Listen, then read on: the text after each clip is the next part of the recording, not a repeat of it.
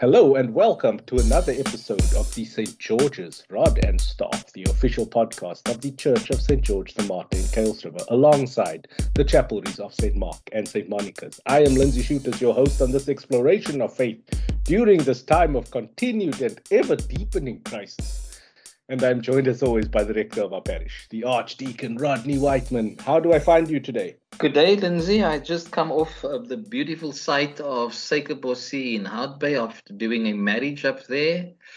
We had to shift to Plan B, but it was a beautiful scenic drive that I haven't been on for a very long time, and recalled many memories of friendships that I built up of people who used to live in Hout Bay, and to also see the changes that has come along there. I was quite interested in one of the views is a skateboard and bicycle ramp-like spot. Interesting that it was a multicolored group of young boys and girls, I think, that were doing their skateboarding and riding the bikes. And to think of what Hout Bay used to be like in the past, lily white and no real mixing.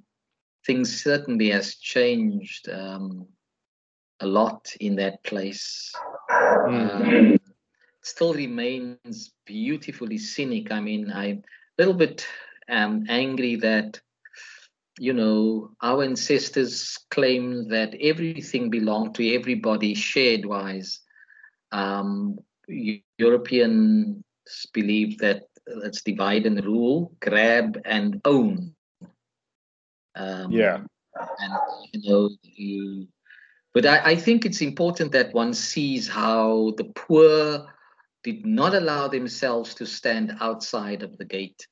They bulldozed their way into that place and got a spot. A very scenic spot as well. Absolutely. Even though their houses leave much to be desired. But they very much at home in Hout Bay, and I don't see the white guys moving out, so that says something about them as well, I think. At least some of them. It's a very tricky one. Yeah, but I just added that the poor will not be marginalized. Yeah, I don't know. I still have much meditation to do on where I stand with access to land and like property values and zoning of areas. And we're dealing with a whole host of things here. Years ago, a town clerk that I now knew from my time in Bonteheuwel, who became the town clerk, and two of us were in conversation. We were in the same group in conversation one day, and I challenged the idea of prime land, because you see, all of that becomes a grand idea around those who have wealth. Now they make it into a law. And once it's a law, you have to obey it, even though there's no morality in that law. And you know how uncomfortable people like a town clerk has to be when somebody says to him, who said that was prime land? And for who is it prime to? Because that's how they demarcated land so that separation can happen. But as I said earlier on, thank God, the poor will not be kept out. I've seen this happen with Masipumalele when I lived and worked in Fish Hoek. And I mean, Masipumalele was only earmarked for 8,000 people. There's now over 30 odd, if not 50 odd thousand people, and moving into the wetlands, which is not safe. But the reality is the poor will not be kept away. They will not be marginalized. They will not be silent, because people are not concerned about a house as much as, do I have a space to sleep with my family in safety? So they have the RDP homes, and then they become landowners. They move out. They put shacks in the yard. And it becomes a whole mess of people living on top of one another. But that's part of survival. we've been the Anglican Diocese of Falls Bay has been struggling to put up a building on a piece of land that they bought. But the issues with the land itself, because the way that they divide the land into property there is not as per the normal standard. So you end up with a piece of land going over a drain. Mm. And so the church wanting to plant itself there finds itself in a terrible situation because it needs to have a community church there, but you sit with dynamics that's out of your hands. So we've had to spend a lot of money over this time, and the church still hasn't been built. Yeah. But yeah, the main thing for me is that the poor will not be silent. But how do you regulate properly under those circumstances? Because you need regulation, a fair regulation, but how do you do that? Advent is about hope, the hope of something new happening. Is that possible? Yes. Yes. I hope that the new administration does something better than the old administration. Good. Then I hope they get challenged by the Advent spirit. Indeed. Indeed. Yeah, it is Advent. It's new beginnings. If you could please call us together with the collect and an appropriate opening, and I'll catch up with you for a lovely conversation after that. Good day, my brothers and sisters. The way that I'm starting the service and the liturgy this week is with a heralded message, almost like a prophet that I chose a hymn from that Charles Wesley wrote, one of my favorite Advent hymns. So this is the heralded message. Come, thou long expected Jesus, born to set your people free. From our sins and fears and sins release us by your death on Calvary. So it sounds as if that heralded message already has an understanding of where it will lead, where the journey will lead to from Advent. Now is the time to wake up out of sleep, says Paul to the Roman church, for now our salvation is nearer than when we first believed. The Lord, who is our righteousness, is with you. We are gathered in God's dwelling place. Let us worship at God's footstool. What follows is that the Advent wreath will be blessed, and the first candle, which is themed hope, will be lit to the reading of Romans 13:11 to 12, part of which we just read earlier on. But let us gather around an important part of the service, which is the prayer called the Collect. This prayer is prayed by the Anglican Church throughout Southern Africa. Can you imagine 28 dioceses across Southern Africa praying this prayer? Perhaps in different vernacular, but with the same message. So let us pray together. Almighty Father, your Son came to us in humility as our Savior, and at the last day he will come again in glory as our Judge. Give us grace to turn away from darkness to the light of Christ. We may be ready to welcome him, who lives and reigns with you and the Holy Spirit, one God forever and ever. Amen. Lindsay? Of course, you will find all of the choice verses from the readings and the prayers in the podcast description, so you can navigate to that in the app that you are using.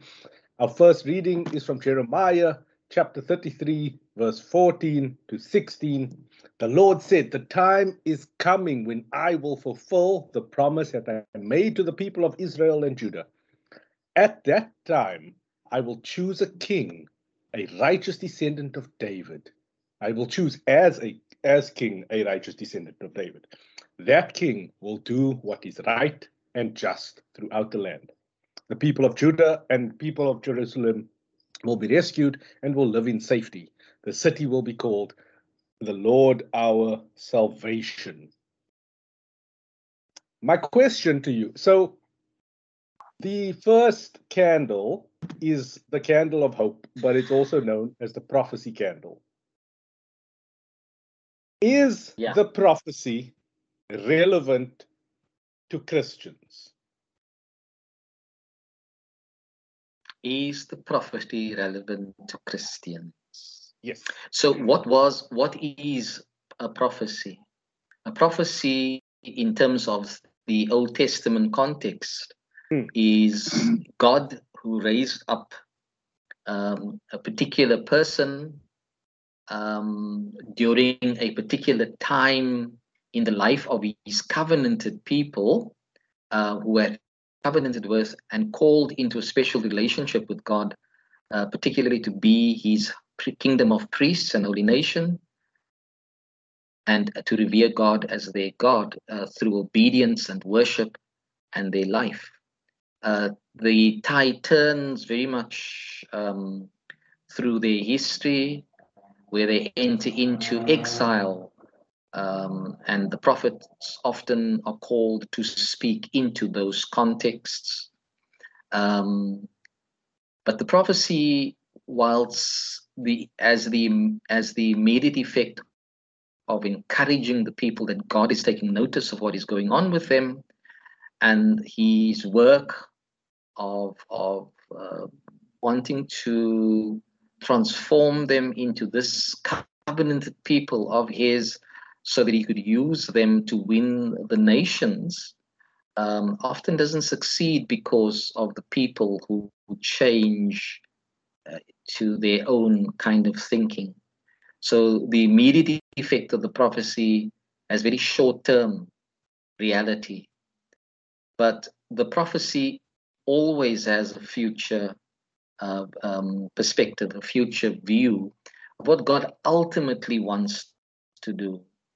And that is to bring about the fulfillment of his will, which will evidently be through his son Jesus Christ. So yes, as we see what God does in Jesus Christ, we realize that that's the complete meaning of all of that resonates in terms of the Christian understanding, Christian theology, Christian history, and Christian thought for all generations, past, present, and future. So yes, it does have an inclusive look into the Christian perspective because of Jesus. So it's interesting that something that we can usually write off, that I usually write off as being Old Testament, only applicable to like the chosen people, can come through so strong and be relevant to the people of the New Testament. Yeah. And then and I think did you just talk about the lineage? Verse 15. At that time, I chose a king as a righteous descendant of David, and of course that will be picked up with Jesus, who was the descendant of David. And we spoke about Ruth, and we read with Samuel and all of those correct, in that lineage. Yeah, that's correct. Yeah, so it's been a journey towards Advent, like over the last couple of weeks. But then in the second reading, which is the first letter to the Thessalonians, chapter 3, verses 9 to 13, I'm going to take you down to verse 10. Day and night we ask him with all our heart to let us see you personally and supply what is needed in your faith. May our God and Father himself and our Lord Jesus prepare the way for us to come to you. And it's an interesting thing. Like if you just extract that line, those two lines out of context, there's also some kind of longing there to see, to meet, to have a personal relationship with. So I was speaking with someone today who has a very interesting personal relationship with Jesus, where she is a daughter of a dominee and was part of the charismatic church and has now gone to a more straight up kind of church. I forget actually which denomination it is. And because Advent is that season where you will, like, I think there's more conversions that happen during Advent than there are during Easter. Is that true? At Easter, we baptize the converts from Advent.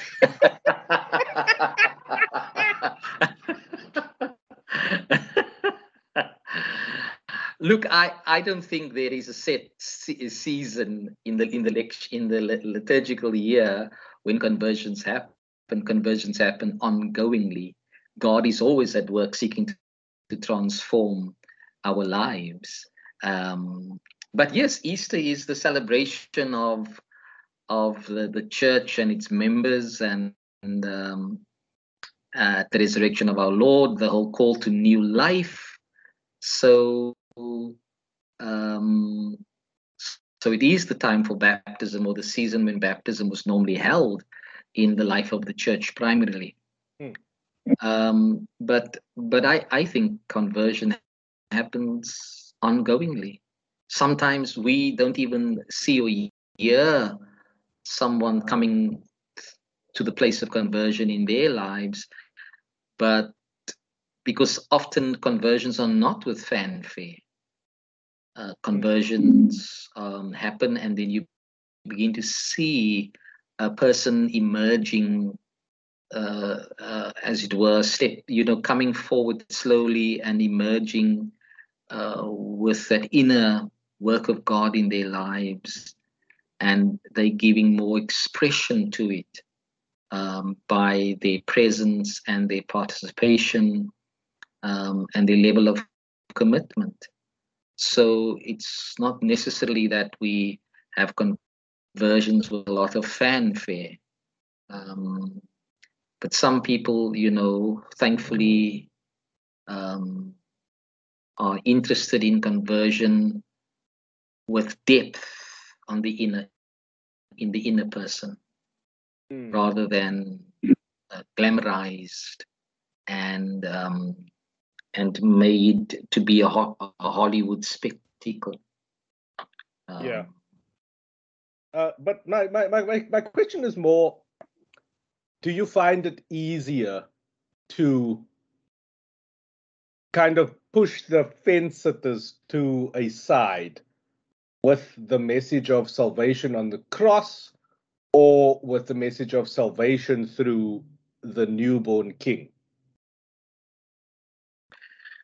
Well, we cannot separate him. He comes packaged holistically, if I could put it like that. So so in the season of his expectation of his coming,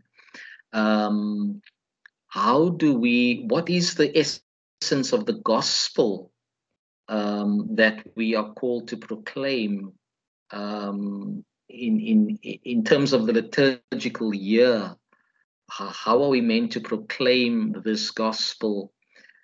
The prophet looked at the city which will be called the Lord our salvation.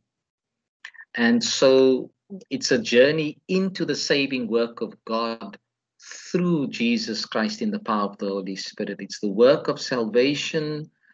That means a new creation, a new way in which we are having to, as it were, embrace all of creation, a new perspective into thinking. It's not just the conversion of the heart. It's the conversion. What did Paul say? You supply what is needed in your faith. So it's discerning what that means. Day and night we ask him with all our heart to let us see you personally. So that presence, the ministry of the presence of God in the world, and us getting people to realize the importance of how to respond to that presence, how to be open to that presence, how to long for that presence, because Advent is the season of longing, as we await in anticipation. So it's both embracing the fullness, which is a mystery, and the journey into that fullness. Yeah, I guess I'm personally struggling with the two ideas of faith, where one is shrouded in despair and forces you to be thankful that Jesus did what he did and died on the cross. Whereas in the other season, it's kind of gilded in this anticipation, this hope for something new, something different, something. And yeah, it's that dichotomy that I find ever harder to marry together. Yeah, but that's the point of it, in a way, the dichotomy. The dichotomy is the mystery of this. Is it when you look at the anticipation, is it all shrouded in anticipating that which will come out in such perfection that we do not meet the ugly? But in our anticipation, what are we anticipating him to do in his coming to us? Exactly. That was going to be my next we question. Anticipate that he. Okay, so we anticipate him embracing the ugly. We anticipating him embodying the ugly and celebrating that which is good. And in embracing the ugly and celebrating the good, it's to turn the ugly into, through the forgiving love of God, it's to bring out new blossoms in soil that is turned around and weeded out, and soil that's being prepared for new growth. Through the dropping of his blood, new life is possible in soil that have been eroded by sin, now churned around, root things that are need to come out, are taken out, and the possibility and the potential of new life coming there. That's the mystery of that dichotomy. But in that, yeah. So like last week at the festival of Christ the King, at the crescendo of like the victory lap over death, like the coronation service highlight, I then broke it down to creating Jesus as not the ideal, my ideal for a leader. Yeah. But this time, in this season, I want to position the question of like, what did he come to save? What are we anticipating? Because for most people who are listening to this podcast, who are going to churches, for most people like that, the most of like your target audience, things are quite well. Like there's every house has its burdens, but like things are pretty good. Whereas when the prophecy was unveiled through the prophets, like to the chosen, the covenanted people, they were undergoing quite a bit of strife. So like the hope of this king that would save them was so much greater. But what hope does the idea of Jesus being born bring to 2021, where there has been a kind of stuttering economic restart and people are feeling a bit relaxed, but now for the new variant and all the travel restrictions and going down that route again, surging infections. But on a whole, people are doing pretty well. So what is this king coming to save? I worked in St. Margaret's in Fish Hoek. Yeah. And often in our monthly fraternal meetings, this is with other clergy, the kind of things I would raise on the agenda would be inclusive of the wider context that we're living in. So Fish Hoek including Lavender Hill. Okay. The Cape Flats, Fish Hoek including, because I can't bring to the altar of God only that which is good and nice on the surface in Fish Hoek. I can't speak from the scriptures in the proclamation from the pulpit, nice things into the context of the world. I also know that we at Simonstown had a home for homeless people with very strict conditions, but giving them an opportunity. I could not restrict myself to preaching just about retirement stuff and all of that, because that's not what the altar represents, the sacrifice of our Lord for the whole world. That's not what the symbolism in the church represents. So when I come to St. George's, I can't deny that we come having engaged all that we've engaged through the people we've met and worked with, we know and don't know, the things we've read about. You know, when you were on the plane early on, if you don't mind mentioning, you preparing yourself, going into the Gauteng context, what's this new variant all about? And that the fact that it started in the context of Gauteng. So here we have, in the context of South Africa, all the challenges of the COVID new variant found, gratitude that we have a structure in our scientific labs that can discern these things and can make us aware of it and give us, you know, that we must bring to the altar tomorrow and say thank you. But we know that in this past week, 22,000 had been infected. We know that almost 700 and odd people died. But at the same time, we are told that on the 25th of November, we started the 16 days of activism. What was the news reports all about? We are needing to talk about things at the altar and at the pulpit that people must talk around and do talk around their tables at home or in their bedrooms at night when they're reflecting on the world. We must talk about what has been on the news. You know, the George and what's his name, floods and the implications of that.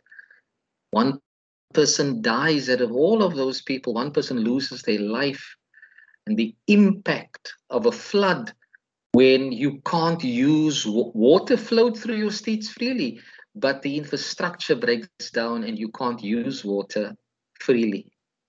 What's the impact of that on people's lives? And then often we have to speak about a world that is an underworld that we know almost nothing about, and we hear tidbits about, where people suffer. I drove through Houtbay today. How much did I see that needs to be reflected in our worship tomorrow? In anticipation, we celebrate change, but so much more must happen. So we must talk about this. We must bring it to the altars. as you saying, people are the congregation here for me reflects the sacrificial giving of what they've been blessed with. This congregation has, under adverse circumstances, sought to be faithful to ensure that the church is continuing, to be a public voice, to be a public presence that they could connect with through a phone call or a WhatsApp or a Zoom meeting when they couldn't meet in church. Tomorrow we planned an open air service for Advent, expecting 250 people for the outside as we are allowed to, but we have to revert to plan B. And I met somebody today who was quite disappointed because when she applied for access to the service, she couldn't because it was full already. Yeah. These are the many things. We've spoken earlier on, you and I, and said that suddenly we haven't heard much about HIV and AIDS, and yet on the 1st of December is International AIDS Day. The context we're living in must be brought to the altar. It must be engaging what the altar signifies, what the pulpit signifies, what our candle signifies, what the cross signifies, what the sense of community signifies as we are gathered concentratedly in worship, which is the liturgy is the work of God's people on behalf of others to the glory of God. So yes, there's much that needs salvation and the message of salvation. And the birth of Jesus provides hope for all of that. Is that what you're saying? In our understanding, we look to that event when in the incarnation, he embodied all of that and more holistically, so that we can receive grace upon grace. He did so in his flesh. He did so that we can see and feel and know and believe. But I think sometimes that relationship, as I've said many times before, can become a little bit, to use modern terms, abusive, a little bit toxic, especially when there exists passages like Luke chapter 21, verses 25 to 36, that opens up with, this is Jesus speaking to his disciples, there will be signs in the sun, the moon, and the stars, and on earth distress among nations, confused by the roaring of the seas and the waves. People will faint from fear and foreboding of what is coming upon the world, for the powers of the heavens will be shaken. Then they will see the Son of Man coming in a cloud with power and great glory. Now, when these things begin to take place, stand up and raise your heads, because your redemption is drawing near. So a lot of people, with this, in this anticipation, in this hope, being swept up in the hype of Advent, because it is the ultimate hype season. And you read this and you like, yeah, these things are happening right now. My redemption is drawing near. How do you temper this kind of prophecy that is now being attributed to Jesus? One of the things that I read or I read from this, I gathered from this reading, is the presence of God is responded to by nature. He speaks here of a special moment in the history of human time. Now, that is what we understand would be something of whenever this happens, we have not seen this yet. Then they will see. Do they see with their physical eyes when this will happen? Now, he's talking about this all before the crucifixion itself. And does it, and then he speaks of the Son of Man coming in a cloud with power and great glory. Now, if he speaks of it as the Son of Man, is that title still related to his earthliness, or is it related to his post-resurrection? Because post-resurrection, he's called the Christ, the anointed one of God. And Paul, I think, and the other parts of the New Testament refers to him as Jesus the Christ, and that Christ is a title assumed to him. So this needs very much deep theological understanding, because we are into a language that could be referred to as apocryphal. Yeah. And therefore, when you look at this, there will be signs. That's apocryphal language. Will the sun, the moon, the stars be an indication to us that something dynamic is beginning to happen here that is so metaphysical, is way out of the boundaries of human understanding? And will there be such a moment in human history? And how will it affect people? Now, when you were reading this and sharing your view about it, I was thinking about the news that anticipated the storm coming to us this week. And there was quite a huge build-up. Thursday, one of my colleagues, Father Clive Pretorius, who used to work here, he's now in Worcester, traveled from the Breda Valley to Somerset West, and in his coming, he saw that the wind a truck over.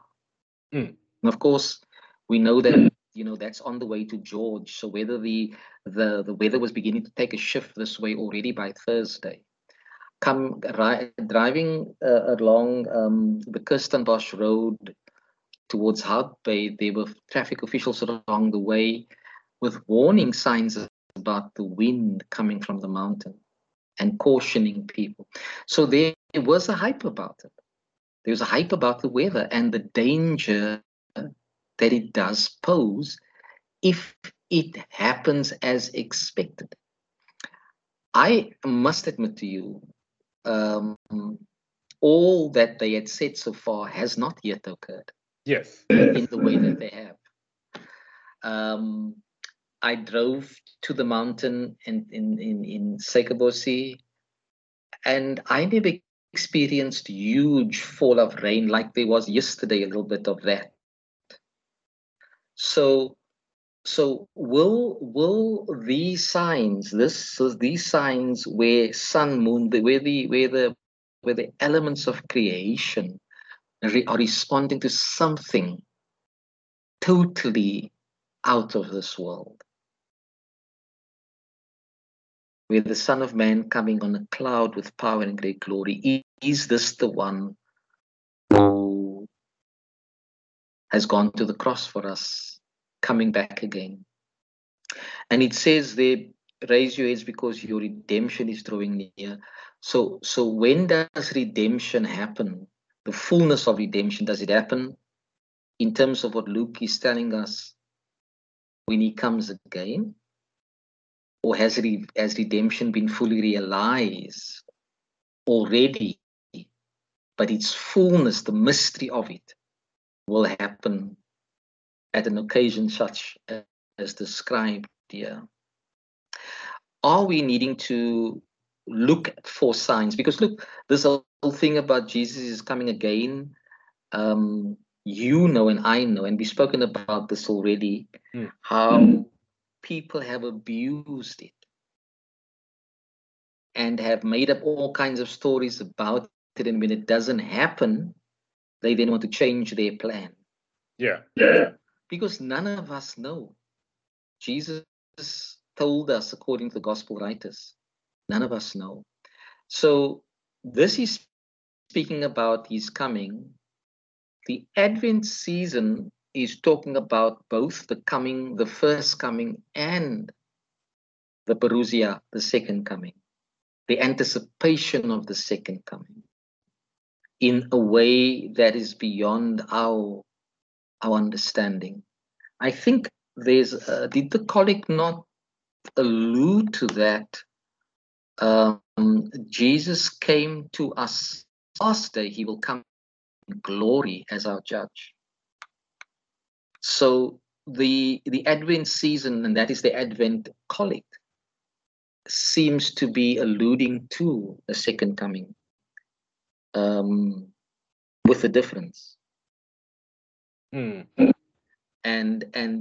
then will our redemption fully be realized. Then, so we are working our way towards, we are journeying to the anticipation of the fullness of the redemptive act, and yet we are in the redemptive act. The act has already happened, and we are part of it because we're caught up in the title of it. But we haven't fully realized it. Yeah. Will creation respond in a way that we need to be looking at? Yeah, but then he continues with this little analogy of, like, if you look at the fig tree, as soon as they sprout leaves, you can see for yourselves and know that summer is already near. So also when you see these things taking place, you know that the kingdom of God is near. Truly I tell you, this generation will not pass away until all things have taken place. So that's like that stops me like in my tracks there, where he is now said to be speaking directly to his disciples and referencing them in this generational speak. So surely that then locks this idea, this prophecy, into a certain time frame, and we cannot extend it to the place where we are right now. That's very interesting, because we read into those words, this generation will not pass away. This generation, right? So does that transfix it in a time of history? Or is this generation meant to be read as the ongoing generation until this happens? So is the words this generation locked in a certain time in history? Or is it meant to be read as the ongoing means of God's grace in the generations that follow until whatever the last day means? So it's possible to read it as you are reading it, into this generation, which means the generation in which these words were spoken, to the community in which these were spoken. I'm reading it and saying, when Jesus speaks, does he speak to both the history of the day and the culminating history? But what does he say then about after the end times? Like, what can you then expect if the generation will then pass away, that heaven and earth will pass away, but the words will not pass away?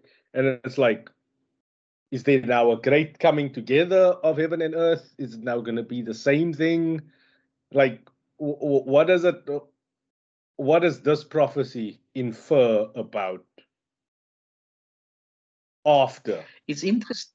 It's interesting why he says, "My words will not pass away.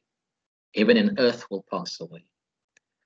I'm interested in the fact that it was the word that created the heavens and the earth in the first place. These were the words that he spoke that gave them power to become children of God. The words from the cross were words of forgiveness. So the words itself has the potential to create a new world.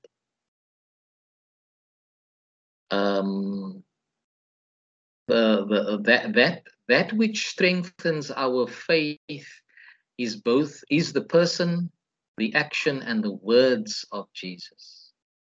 That which empowers our faith, grows our faith, empowers our faith, creates within us, this conversion that you were speaking about earlier on, a new sense of being within myself. And a new way of looking at the world I'm living in. And also perhaps looking beyond the world I'm living in. So I see the potential of the words as his words, giving hope to the birth of something new, or the birth of that which is already, but we can't see it yet. Those of us, or there's many from generation 1 to the current time, when people just hope that what we're living will change to something better.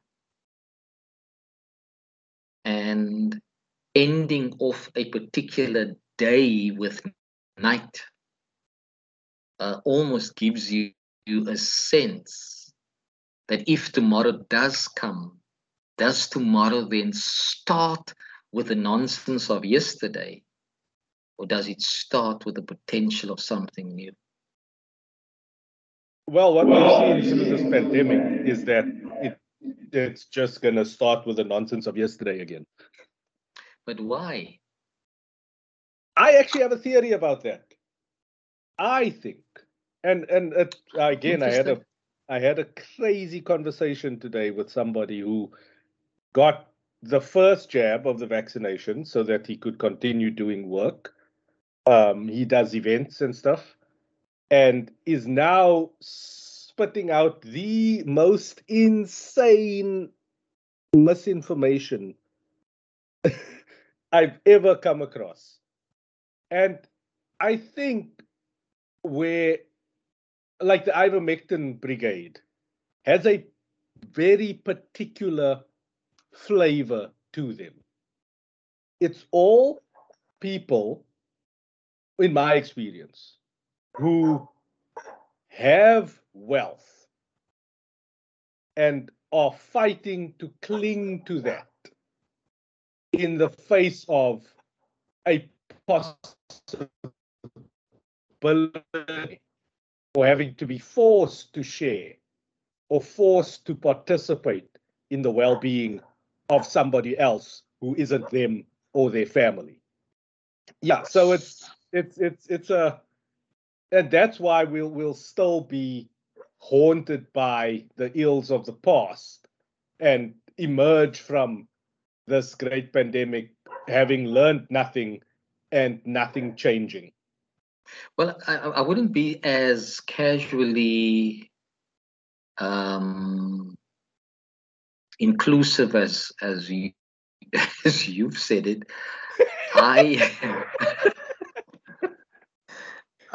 I would assume that there are people who have learned and have changed and have reflected and have not come out of this thing angry, but have learned the value of sharedness, that learned the value of community, have learned that the same virus as the same flu and every other possible illness affects us all, and that our treatment, irrespective of the money that we have, ought to be the same for everybody.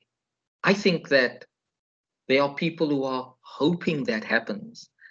But when you are transfixed on wealth for your own survival, that's exactly why you won't survive. Even if you think you've made it, you will not survive, because, as I said to you early on when I went into Hout Bay today, the poor will not be marginalized. The poor will not be silent. You know, the benefit of the 16 days of activism, even though I believe it should be a message for every day, and I made it my business to put it as part of the liturgy, as you well know, where we spoke about these things in our prayer. But it's where people who work with the broken, who have no voice out there, who can now say, give voice to this experience. I was listening to an advert advertising the jab. My perception, because of my South African nature, is that it was a white man speaking. Very gentle voice. I received my first jab, and it wasn't so bad. And I also received 100 that I could spend at Checkers. And he said, for all of you that are over 50, use this opportunity. And then, of course, the rider comes. There's only a limited amount of vouchers as a way to encourage people to come. I now listened to that. So would it only affect those who listen to the radio because they can afford a radio? They can listen to such adverts? Now that I know that, will I tell the beggar living next to my house the same story? Because ultimately, if I can get my jab like that guy does, though my bank balance may not be the same as the other person's, what I need is the same thing. Why don't I then start living as someone who's sharing? That is why, coming back to the congregation I'm serving here, when I see the generosity of the people, I realize how many of them are living sacrificially and generously. And I'm humbled in this context, because that is a sure sign of them living in gratitude to what God has blessed them with, in such a level that they are able to share. And I spoke on the day when we were doing the dedication festival, that their giving right now is not just to ensure that the present is maintained, but the present is maintained and grown and nurtured for the future. And that is why I believe that there are people who are, maybe in small batches, making a difference because they have thought of changes in their own lives as a result of COVID. Well, I hope that more would come to that kind of realization that we are interlinked, that we all share the same needs as everybody else. Yeah. And yeah, on that, I think I will leave this Advent conversation. If you could please extract a few more reflections from the prayers of the church. Thank you very much. Thank you very much, Ashley. Now I'm giving you a name, Ashley. I was Dave earlier. I've called you Dave and I've called you Ashley. I think this is a regression. I'd rather be Dave. No offense to any Ashleys who are listening. My apology, my brother. Don't come for me. But as we pray, let us keep in mind the 16 days of activism against gender-based violence and any other form of violence that we are experiencing in the world. As we pray, let us think about the new variant, and let us pray for those who assume that they are okay by keeping South Africans out of their country, or those whose countries have it. Let us not assume we know how this virus works, how it mutates, but let us be grateful for our scientists. Let us thank God for them. We now know there's a new variant and that we need to keep to the protocols. Let us pray for diligence. Let us pray in this time of anticipation, of hope that only God can bring, that we will live lives that God is changing, so that we can create a better world, a world of His kingdom. In this time of Advent, our call is Maranatha, which means come, Lord Jesus. So come to your church as Lord and Judge, and help us to live in the light of your coming, giving us a longing for your kingdom. Maranatha, come, Lord Jesus, come to your world as the King of the nations. Before you, rulers will stand in silence, and that is why we pray that as you bless all continents, you will guard our children and guide our leaders, giving us peace for Jesus Christ's sake. We call out, Maranatha, come, Lord Jesus. Come as the suffering as Savior and Comforter. And although COVID has taken up most of our thinking, most of our observations, most of our prayers, we think of those, Lord, with other ailments, other challenges medically. And let us not forget that AIDS is still around, flu is still around, and other things that are life-threatening. Break into our lives, therefore, where we struggle with sickness and distress, and set us free to serve you forever. We pray that you may save us in the face of COVID from our arrogance, so that we will soon be free from the oppression of this virus. Maranatha, come, Lord Jesus, we pray, to us as shepherd and guardian of our souls. We remember all who have died. We think of the person in the George area of the floods, those who have died as a result of COVID and other illnesses.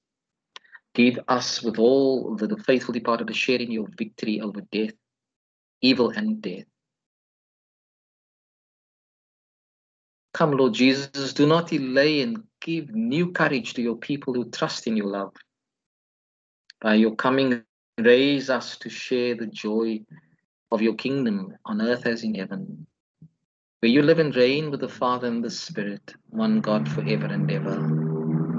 Come, Lord Jesus, and bless those who celebrate the joy of life in birthdays and marriage. May your blessings be upon them always. And so we pray then, as we give thanks because you are gracious and your mercy endures forever, that you will indeed bless your people now, ready to go out into the new week. Receive the prayer of benediction.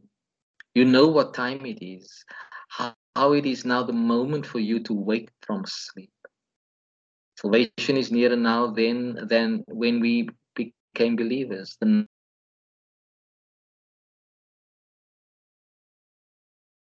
darkness, Lord Jesus Christ. And the blessing of God, Creator, Redeemer, life-giving Comforter, be with you always. Amen. My dear sisters and brothers, thank you for joining us. Go in peace with courage to love and to serve the Lord. In the name of Christ. Amen. Blessings for the Advent season. Remember, we still have 3 Sundays to go before Christmas. And we'll keep you informed going forward of all the services. But join us again in a conversation so necessary for our day.